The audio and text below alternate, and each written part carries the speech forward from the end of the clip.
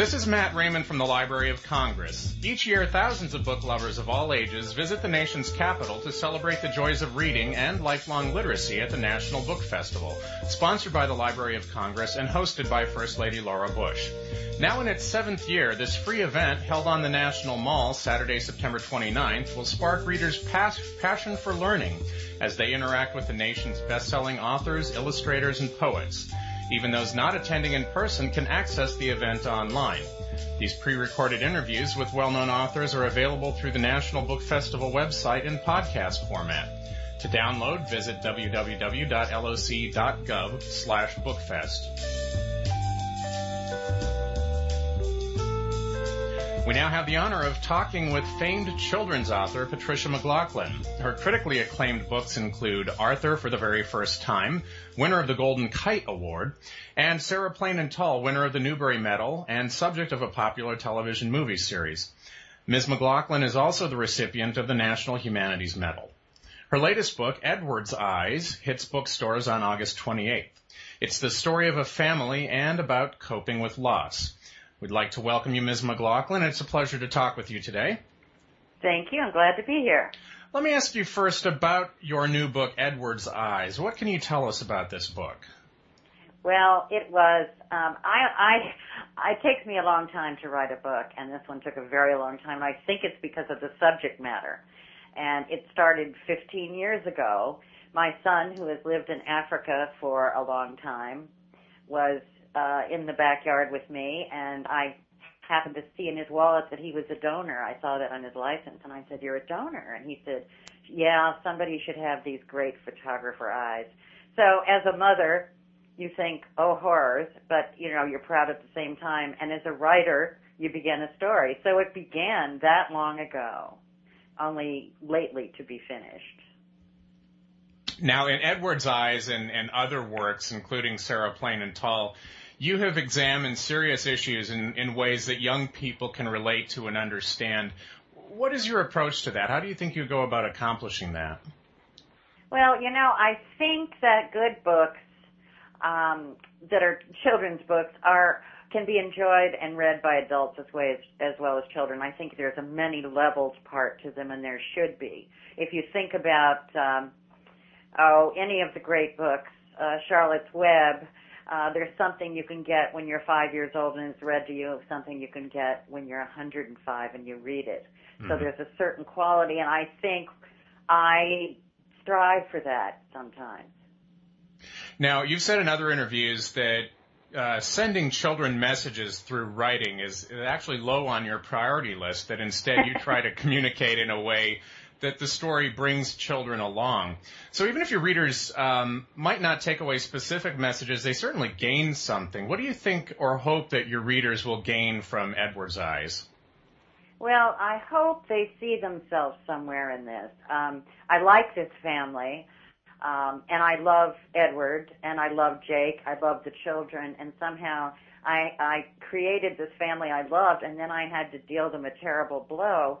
And I think sometimes things happen, and children know that. We don't give children credit enough, so that they can see themselves in there. They can see something that perhaps happened to them, or they can imagine it, and it kind of enlarges their world and their imagination.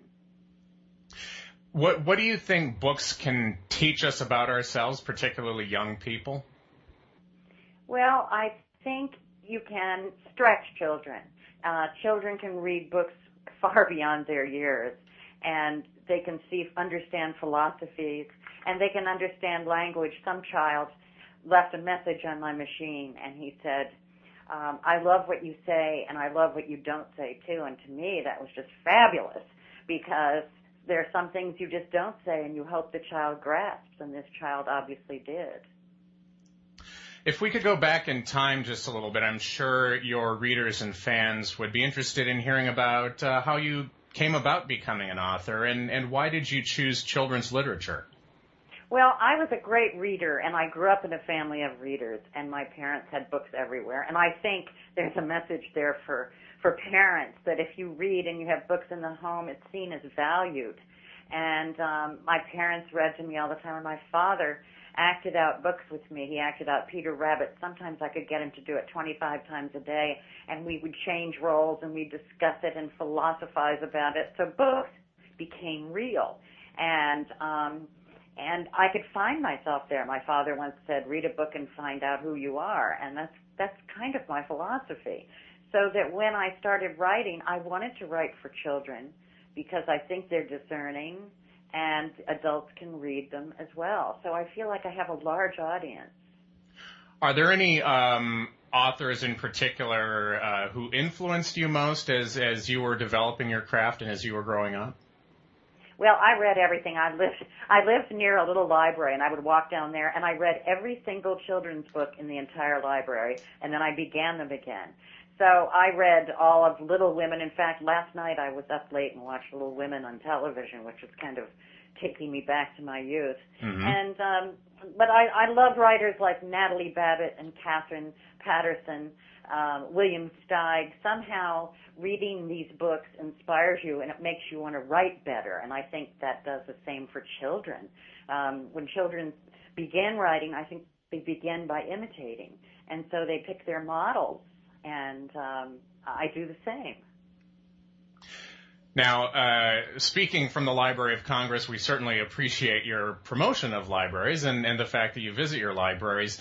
How do you find today that you continue to get inspiration and motivation in your writing? Well, I still read. And I belong to a writers group, and we meet once a week, and we discuss our books and our stories and critique them. And when I go to libraries and talk to children or to schools, I take my many, many drafts of my stories to show them that I have a life very much like theirs. I have to do things over and over again. They're astonished because I think many children feel that writers do it because they get it right the first time. And so it's inspiring to them, I think, to see that I work at it. And Sarah Plain and Tall, for instance, took me 5 or 6 drafts to get right, and then you write it over again when you find an editor, and then, of course, when you do the movie, you write it yet again. I feel like I could write that book from the cat's point of view by now. You mentioned earlier a call that you received from a fan in which the person said they love what you say and what you don't say. How does feedback from your young readers motivate you and inspire you?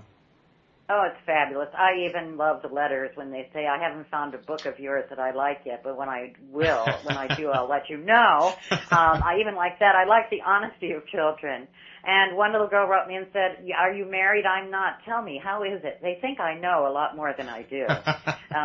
So, I don't know, there's something refreshing about that. They're an unfettered and uncynical audience, I think. Now, you said that your writing process can be long and maybe deliberate. How do you find that you encounter difficulties as you're developing stories, and how do you overcome those? What is your process? Oh, yes, I sure do find difficulties. I begin a story usually with a character. I have a character in mind, as Edward's Eyes began with my son, actually, who still lives in Africa. And I just began, and I'm beginning to know the character. And I go through chapter 1, and I think, well, who is this and what's going to happen? So I write for the same reason I read, to find out what's going to happen. Sometimes I know the ending, but I have no idea how I'm going to get there. So it really is a winnowing out process. Boy, my delete button on my computer is really overworked. Do you have any advice for aspiring writers, people who aspire to do what you do, perhaps? Sure. I think they have to be readers, and I think they have to respect children if they're writing for children and figure that children are smarter than they think and never talk down to them or condescend. But I think being a reader is the main thing. And I still go to the library every other day and take out books. And I now have grandchildren, so I get to read new books with them. Sometimes classics that I read when I was a child.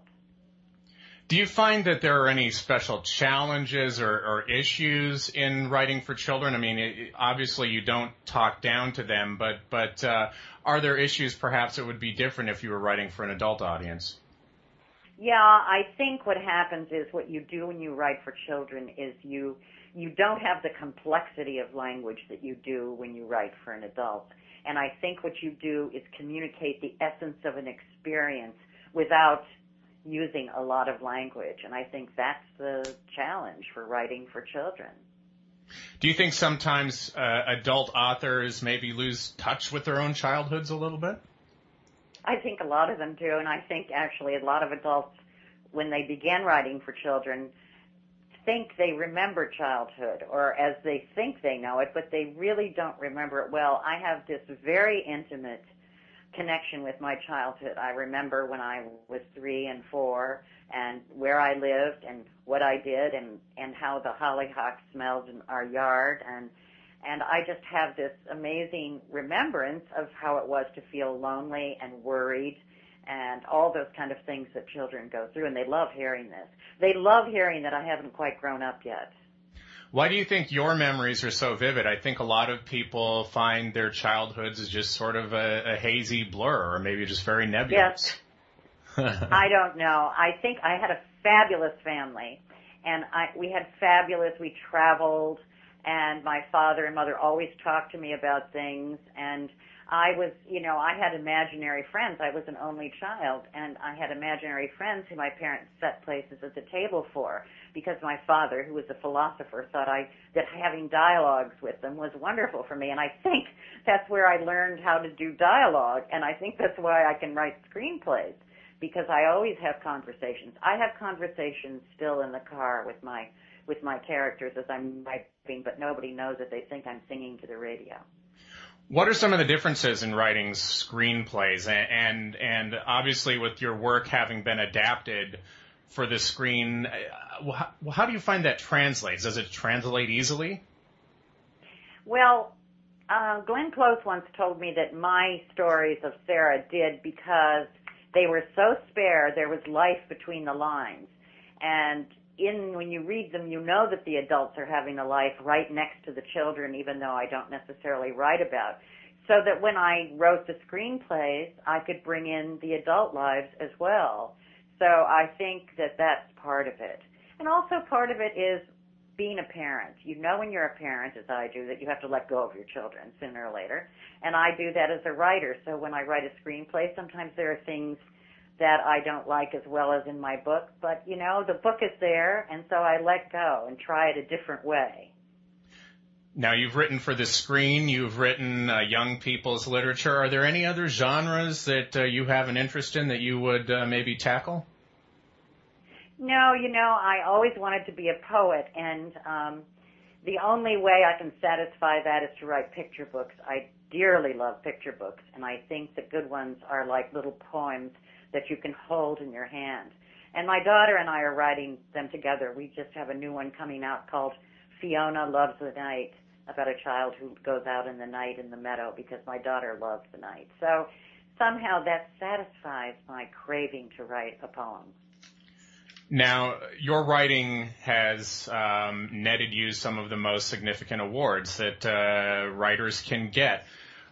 What does that mean to you? Is there a particular importance in being awarded for your writing? Well, sure. When you get an award that is voted by your peers or by librarians, it pleases you. It makes you feel good that these are the people who value your work and bring the books to children. So you like them. But I'll tell you, the biggest reward is sometimes getting through a paragraph and getting through a sentence and getting it right. Mm-hmm. Now, we're very pleased that you're coming to the National Book Festival September 29th. Why do you think it's important to participate in the book festival? Well, I think it brings the values to the whole world, and I think it's a fabulous thing. I've attended before, and the audiences are wonderful and appreciative. And, Laura Bush, being a librarian, values books, and I think it's wonderful she brings this to the rest of the world. Do you have opportunities for a lot of direct interaction with your readers? Yeah, I go to schools and talk with kids, and almost every time I go, I learn something. They have an observation about a book or something that I never thought of. For instance, The other day I went to a school and they told me that they wondered if one of my characters in one of my books was related to the one in the other because they had the last same name. And I never even knew that. And that's just so pleasing to know that children read with that eye and that ear so that they can point out things to me I didn't know. That really actually thrilled them. Do you think that connection with them is really important to your writing process and how you're able to relate to them in your writing? Yeah, and I think that having children was important too because I used to follow them around and listen to them. And one of them said to a friend once, "Be careful what you say in this house. It may appear in a book." But I think there is that connection. And I often wonder who I would have written for if I hadn't had children because I do value them.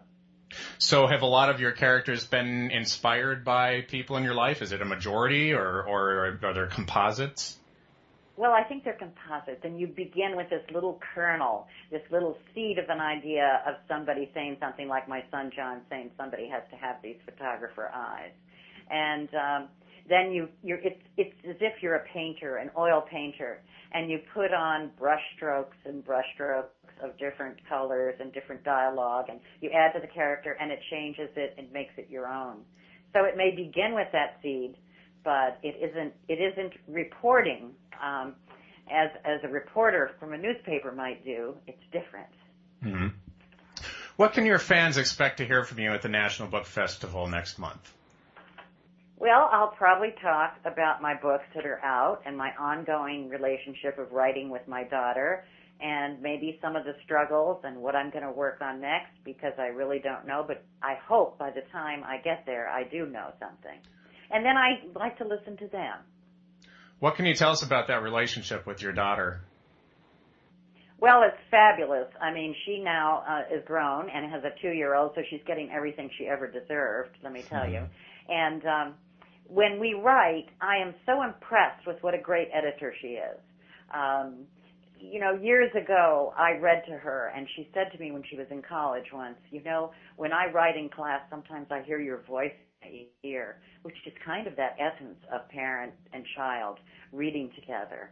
And so sometimes that comes up, but she's a better editor than I am. One time last month, I wrote a sentence and read it to her, and she said to me, "Are you really committed to that sentence?" Which was, I thought, hilarious. Well, Patricia McLaughlin, we're very pleased that you took time out to talk with us today. Are there any parting thoughts or words that you would like to share? No, I just would think, keep reading, please. We love that, we writers. We love to have an audience. Well, we love that message, too, from the Library of Congress, and we are eager to hear more from you at the National Book Festival. That will be on Saturday, September 29th on the National Mall from 10 a.m. to 5 p.m. The event is free and open to the public, and if you'd like more details and a list of participating authors, you can visit www.loc.gov/bookfest. Once again, Patricia McLaughlin, thank you so much for talking with us. Thank you. It was my pleasure. This is Matt Raymond from the Library of Congress, and we thank you all for listening today.